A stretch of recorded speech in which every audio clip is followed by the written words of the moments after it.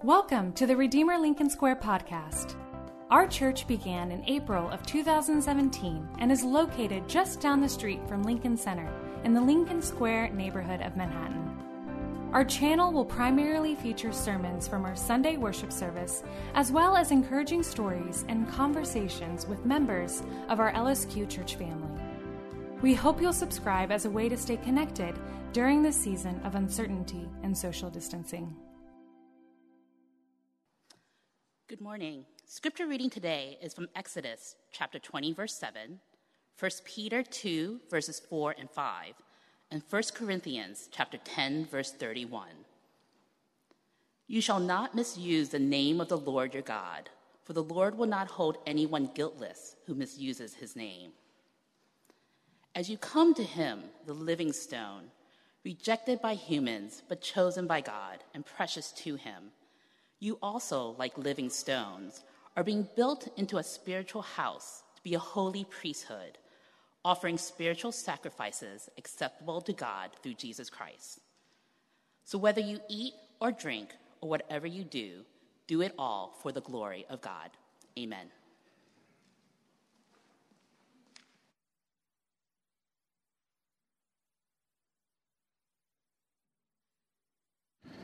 Good morning again, and welcome to Redeemer Lincoln Square. We've been looking at the 10 Commandments the past few weeks, and each one of these commands, I think we're starting to see the pattern that they are implicitly asking us to diagnose our hearts.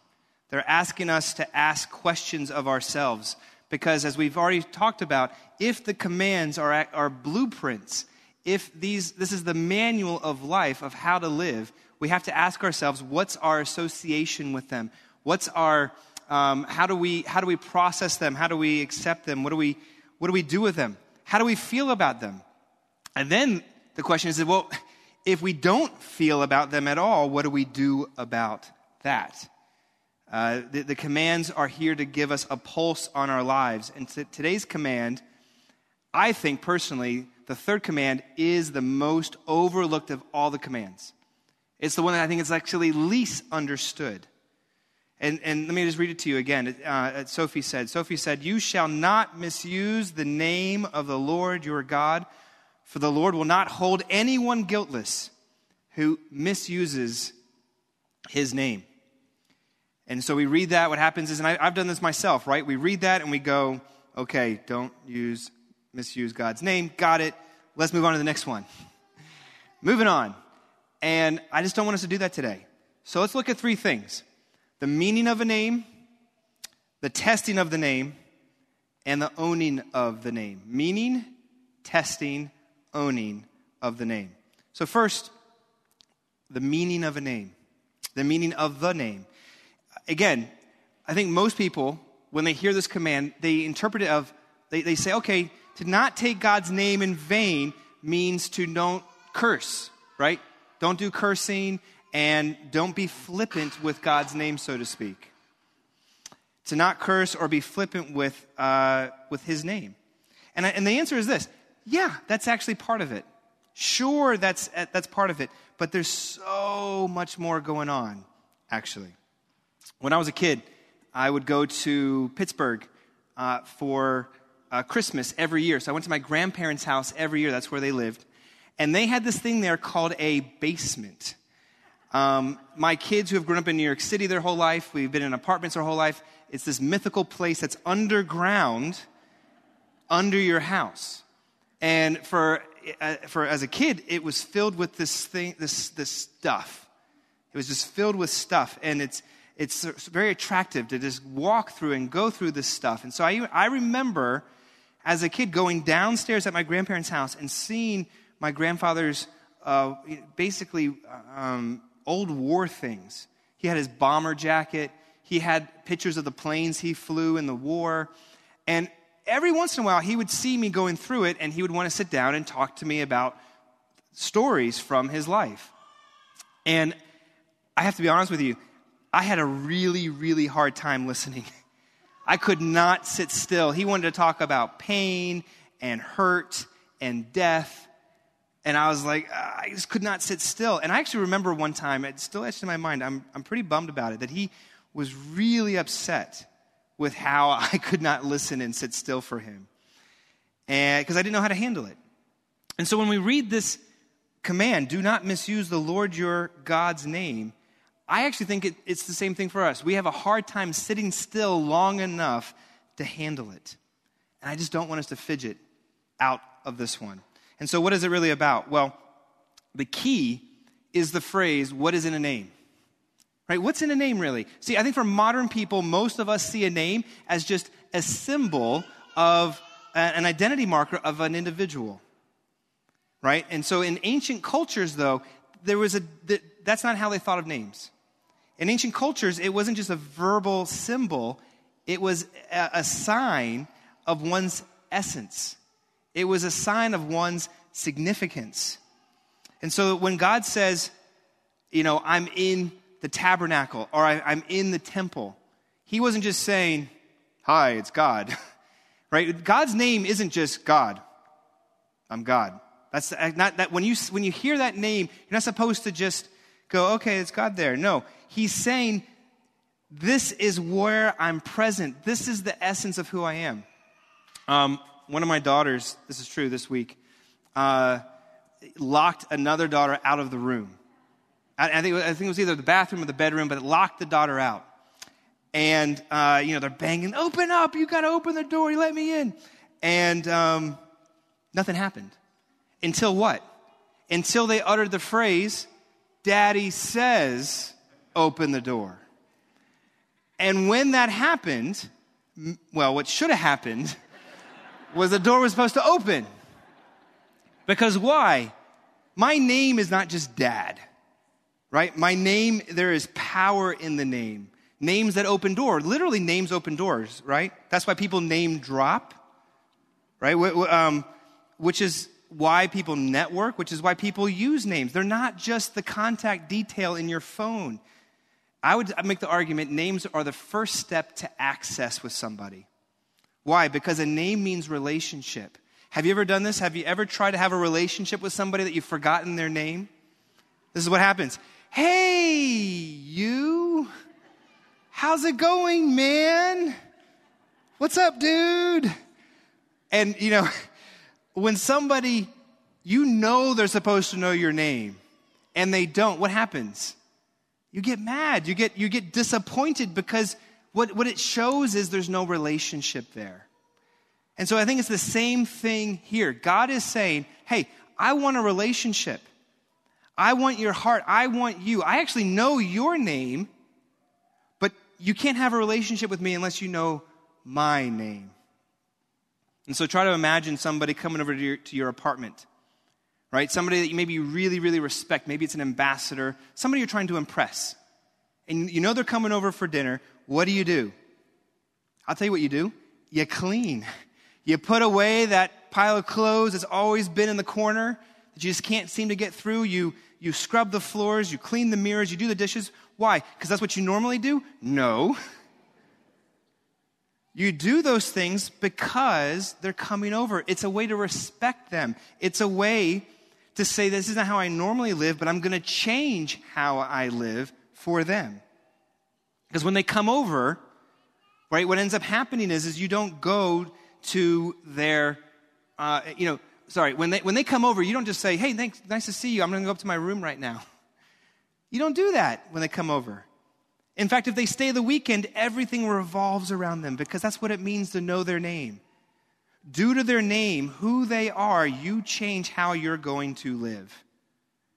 And so I think that's what it means to take the name of the Lord seriously. So this is what I mean by, if you zoom out, this is actually a very powerful command. This isn't just, about cursing or swearing. The question is, what does it mean to have his name in my life? What does it mean to put yourself in the presence of his name? Because it would mean allowing him to come over to your house. And the question is, are you going to clean up? Are you going to ask him to stay? Are you going to be okay when he goes into the various rooms of your life? Because here's where it gets a little interesting. If you call yourself a Christian, you're literally taking on his name, right? That's what it means to be a Christian. Christ, you're taking on his name. So don't take on his name if you aren't ready for all what it means to have that name on you. There's a lot of people that don't like Christians because they say Christians are hypocrites, because what happens is Christians not acting like Christians give Christians a bad name. So to take on a name means you allow Christ into your life because he's coming over. And so if your home is kind of dark, he brings the light. If your home is kind of lonely, he brings the fellowship. He's going to light the wood in the fireplace and bring about the warmth. That's what it is. But the problem is this. I think a lot of us say, oh, Jesus, yes, I want Jesus. I want you over here. Come into this room over here. It's already nice. It's all made up. You're not going to break anything over there. And nice. Stay in this part of my house. I don't want you to come over into this part of my house. I don't want you to come into this area. And so I would like us just quickly, just go through the rooms of your life real quick. And I got this from a man named Robert Munger, who has a short little book called My Heart is Christ's Home. Let's go into the library, or what is now known as the media room. It used to be the library. Where the books are, or where the news is, where the television is. And you have to ask yourself, will you allow him to see the content that is informing you? Go one step further. Will you allow him to revise the content that informs you? Right? Will you be okay with him rearranging the content of what is informing you? What's true and what's not true? Because what if he says this? What if he goes into that room and says, you know what? I think we need to change this device. I think we need to change what's informing you. We need to change what your imagination is being affected by. And so, he might say, I'd like for you to study the word more. I'd like for you to rearrange things a little bit more. I'd like for you to, regularly read about who I am and what I'm about. Let's move on. Let's say he wants to go into the family room. Let's go into the family room. Will you let Jesus into your family room where he can actually start addressing your mommy and daddy issues?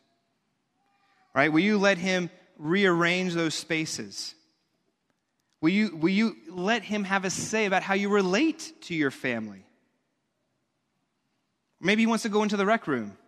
In the rec room, what do you have there? This is where you spend your free time. And Jesus says, hey, you spend a lot of time in the rec room. And you say, well, yeah, it's where I de-stress. This is where, I get some me time for myself finally. And Jesus says, oh, that's great. Okay, that's good. But can I give you some exercises where we'll figure out how to bring real joy? Can I give you some exercises that'll really help you de-stress and bring happiness? How about the kitchen? He walks into the kitchen and says, woo, all right, this is where your appetites are. Will you let him address what you eat and drink and how you eat and drink and what you do with what you eat and drink? Maybe he goes down that hallway into that hallway closet that you don't like to open up because there's just chaos in there. And when that closet door opens, everything just falls out and you're like, no, please just don't go into that closet. Don't touch that. And Jesus is saying, no, I can help you. I can help you arrange things. I can help you work through this. And the problem is that you're like, I don't want you to because I don't like what you're going to do there. You might rearrange things and find things I don't want you to find. And this is where the question really hits us. Have you let Jesus into your life because you want him just to visit for a while, or do you want him to stay? Are you going to let him into just one part of your house or into all the parts? Because if you call yourself a Christian, you want him to stay. You're supposed to want him to stay. And you can try, by the way, people do this. They try to clean up one part of their life and let Jesus only into that area. See Jesus, look, I have a good life. It's all orderly over here. But if you're a Christian and you let him in everywhere, eventually you're going to realize, and you're going to have to admit, you can't keep this home clean. Not on your own. That hallway closet was always a mess. Even if you clean it, it'll become a mess again. The family room is always going to be dysfunctional at some level. The rec room is out of balance. You don't have the library ordered properly, and none of it works. And the first step is to first admit that you can't keep it clean. But he can. And so if you call yourself a Christian here today, if you don't allow him into every area of your life, it means then you are calling yourself by name a Christian, but you're not residing like a Christian. That's what it means to take the Lord's name in vain. That is what it means to break this third command. And so if you weren't breaking the command, you'd be living with integrity, you'd be living consistently, you'd be having the same in your public life as you are in your private life. And which makes me wonder, like, are we Sunday-only Christians? Right? Are we watching online? Hey, it's Sunday, I'm supposed to watch something online, but then on Monday, Tuesday, Wednesday, Thursday, Friday, Saturday, no effect. The rooms are closed. No access for you, Jesus. Right? Are we a Christian in our romantic life? Or is that the room you don't want them into? Are we a Christian in our work life? Having an effect on what we buy and sell and what we do, what we create, what we make. See, I just want us not to be Christians in name. Allow him to be at the center of your life, in all the rooms of your life. Not just the one that you want him in.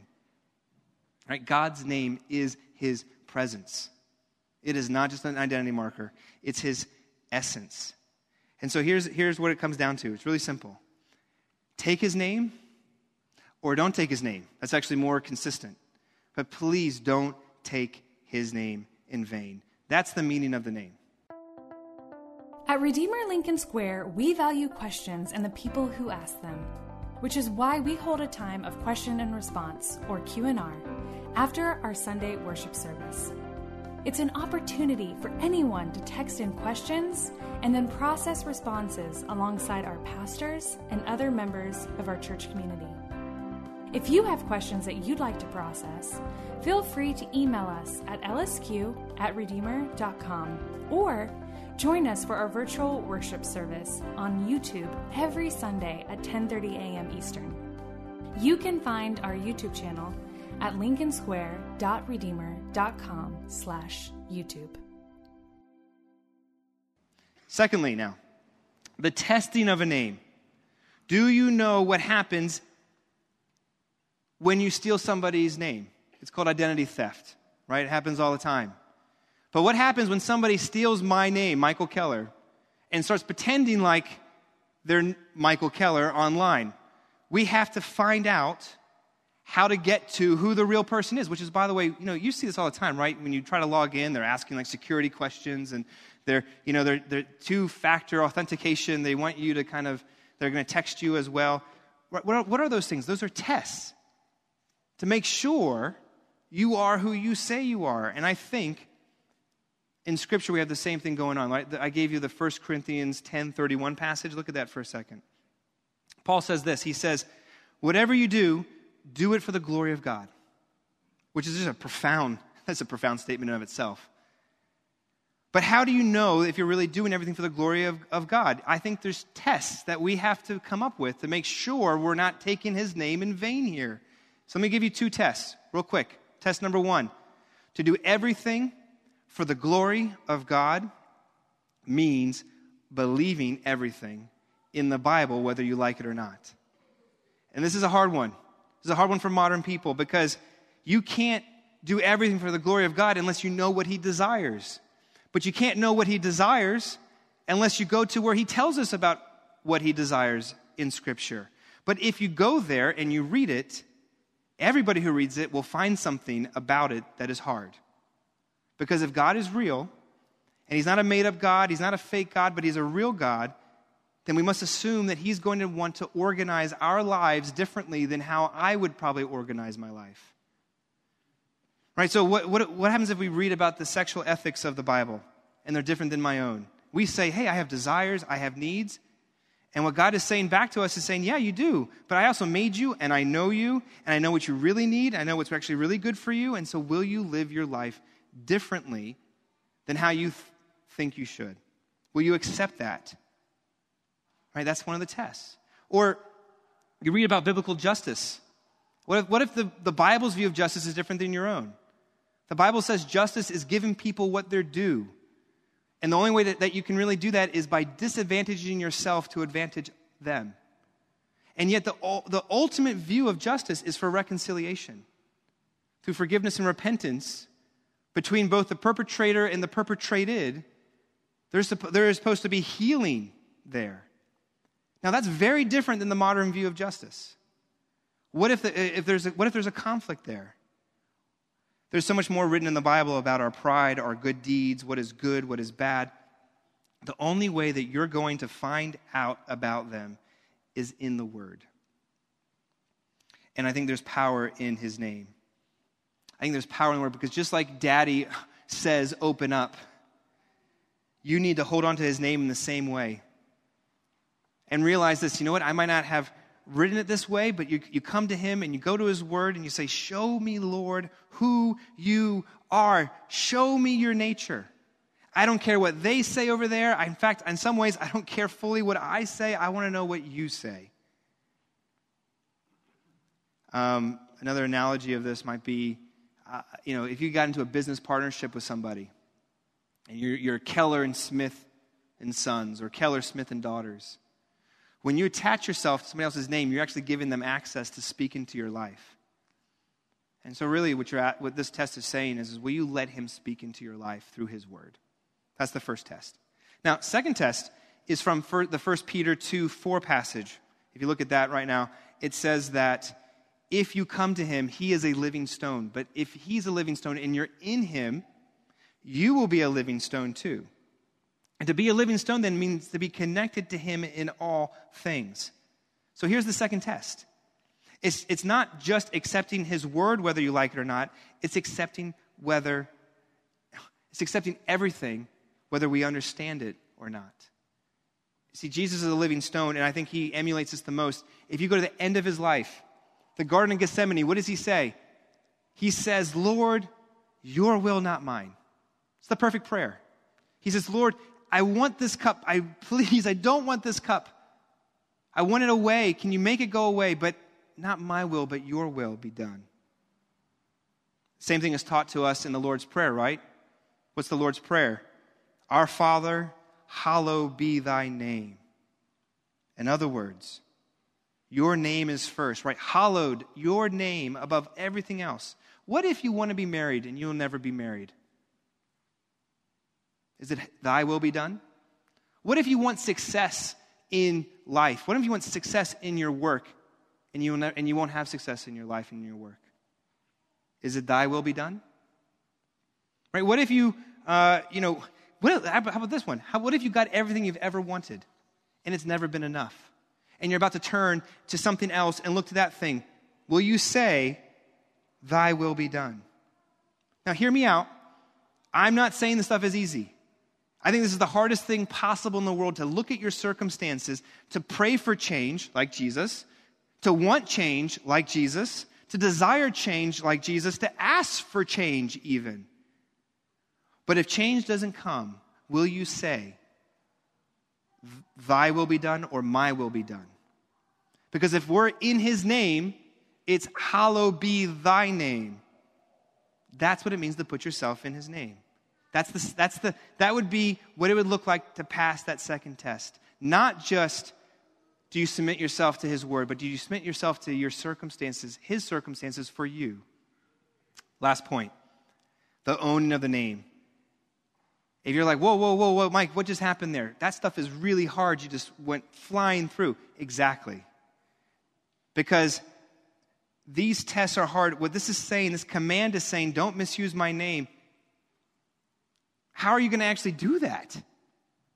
Because, by the way, just saying, okay, I'm going to do it, the law doesn't work that way. The law can't change you, to be honest. The law can reveal who you are. It can reveal your flaws and your needs. It can convict you, but it can't convert you. And so how do we keep from misusing names?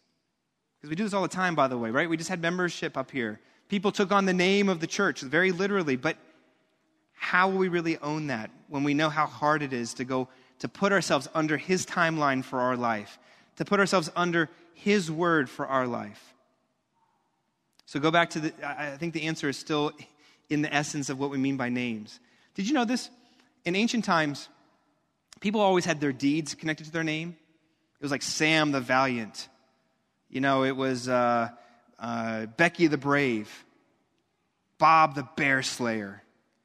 And you had these names connected to them, but these deeds that were for them great deeds of valor, if you were born in the lineage of these individuals, those deeds now hung over you. You had to live in light of them, which I personally believe it would be crushing in some ways. Imagine if God's name applied to you as an abstraction would personally, I think it would be crushing, right? I'm Michael, son of the Most High God, which means the Most High God is perfect, does everything right, never is wrong, never messes up, never fails. I can't live up to that name. You can't live up to that name. And I think it'd be too much, but this is where I think Christianity is so unique, because it says, it doesn't say, to get his name, here's what you have to do. What it says is, here's what you have to do. Oh, and by the way, you'll probably never get to do it. You never will be able to do it. But there was one who did. If you go back through our text again, the name, the command isn't just given, the consequences too. It says, for the Lord will not hold anyone guiltless who misuses the name. And this is where I was sitting with this whole week. I'm like, I do not do this perfectly. In fact, I don't do this well at all. In fact, have I behaved as a Christian should in all places? No. Have I let the Lord into all the different rooms of my life? No. Have I actually done this? And the answer is no. So what hope do we have? And I had to go back. I had to reread all the commands over and over and over again, and I realized something. And I think this is where the grace is found. It's found in where and how the commands were given. That before they were even given, remember what God did? God said, don't forget, I am the Lord your God who brought you up out of Egypt. I already saved you. And I was like, okay, that's nice. It makes me feel a little fuzzy. But then I realized, wait, he gave us his name before he gives us the command. See, when he says, I am the Lord your God, he is designating and saying possessively, I'm already yours before I even asked you to do anything else. A pastor friend of mine showed me a story. I read it on a blog last year. It talks about a woman named Peggy Harris, whose husband, Billy D. Harris, went missing during World War II. And he was a pilot, and she was originally told that his plane went down in July 1944 and that he died, but they never found the plane. And so she knew that he had died, but the War Department didn't know where. And so Peggy Harris was pretty persistent. She said that wasn't enough. So she started writing her congressman about the issue, starting in 1944. And for months, and then years, and then decades, 50 years later, she's still writing. This is 2005 now. And she finally gets her answer. Interestingly, it wasn't actually through the War Department. Her cousin went over to France and just started asking around. And what they came up with is the fact that they found that his plane was shot down over a very small French town. And while this plane was going to crash, it was about to hit the town. At the very last minute, it veered and hid in some woods right next to the town. The villagers buried him in the local cemetery. They knew who he was because of his dog tags, and they were so grateful for his sacrifice. Because they saw the plane coming, the eyewitness account saw it, and then it veered. And what's interesting is this small town, yearly, since 1944, would walk up and down the main street called Place, they renamed the square Place Billy D. Harris to remember his sacrifice. And so when this widow came over there, they were so overjoyed. There was a huge ceremony. The whole town celebrated. Why? Because this man came to France to save. And he dies for them. He literally gave up his life for this village. And you want to know what they did?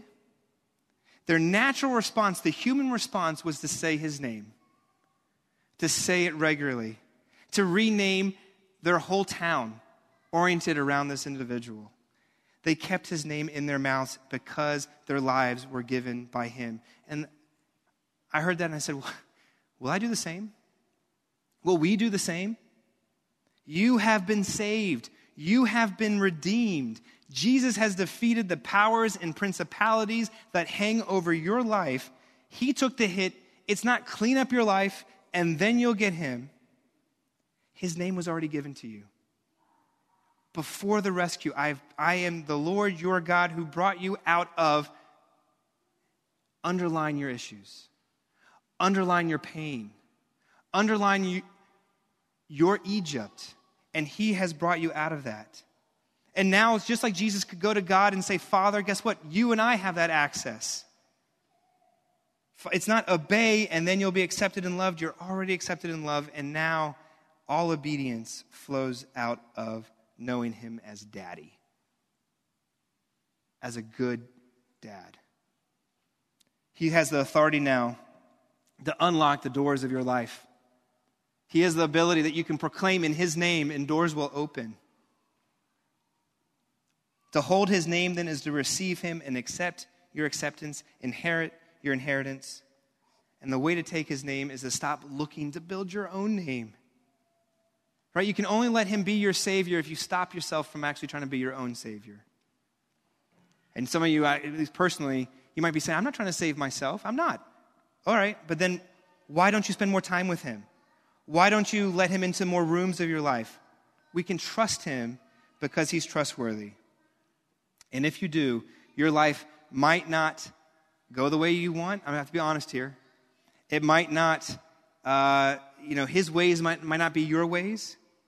But you will be with him and he will be with you. Please enter this joy. There are so many distractions in this world. There are so many things that you can just bury yourself in your rec room or in your media room. But enter into the joy of the Lord. If you're a Christian, you already have his name, friends. You have his name. Now accept his love in his life and his heart. If you are not a Christian, or if you're somewhere in between, I'll just read one last passage for you from Revelation 3:20. Here I am. I stand at the door and knock. If anyone hears my voice and opens the door, I will come in and eat with that person. Let him in. Christians, let him in too. Right? There is beauty and depth and wonder as well as a house cleaning. How can you go out and help and clean other people's lives if we need it first? No matter how messy your life is, no matter what that looks like, he wants to come in and he will clean it up. And when he does, he'll then send you out. Let's pray. Heavenly Father, this is a good word. It's such a hard text. It's a hard text, Father, because what does it mean to not use your name? Father, we don't connect naturally, but now that we know it's your essence, it's all who you are. And when people call themselves Christians, we need to place ourselves there. Help us to see that when we don't place ourselves in just if you do, then I'll accept. No, you've already accepted us, Father. You've already brought us in, and now, Father, when we're healed, as we're healing, as we're still already but not yet in our own lives, you will send us out and to be able to do love and mercy and care. Thank you for your church, Father. Help us as imperfect vessels to do this together. We pray these things in your name. Amen.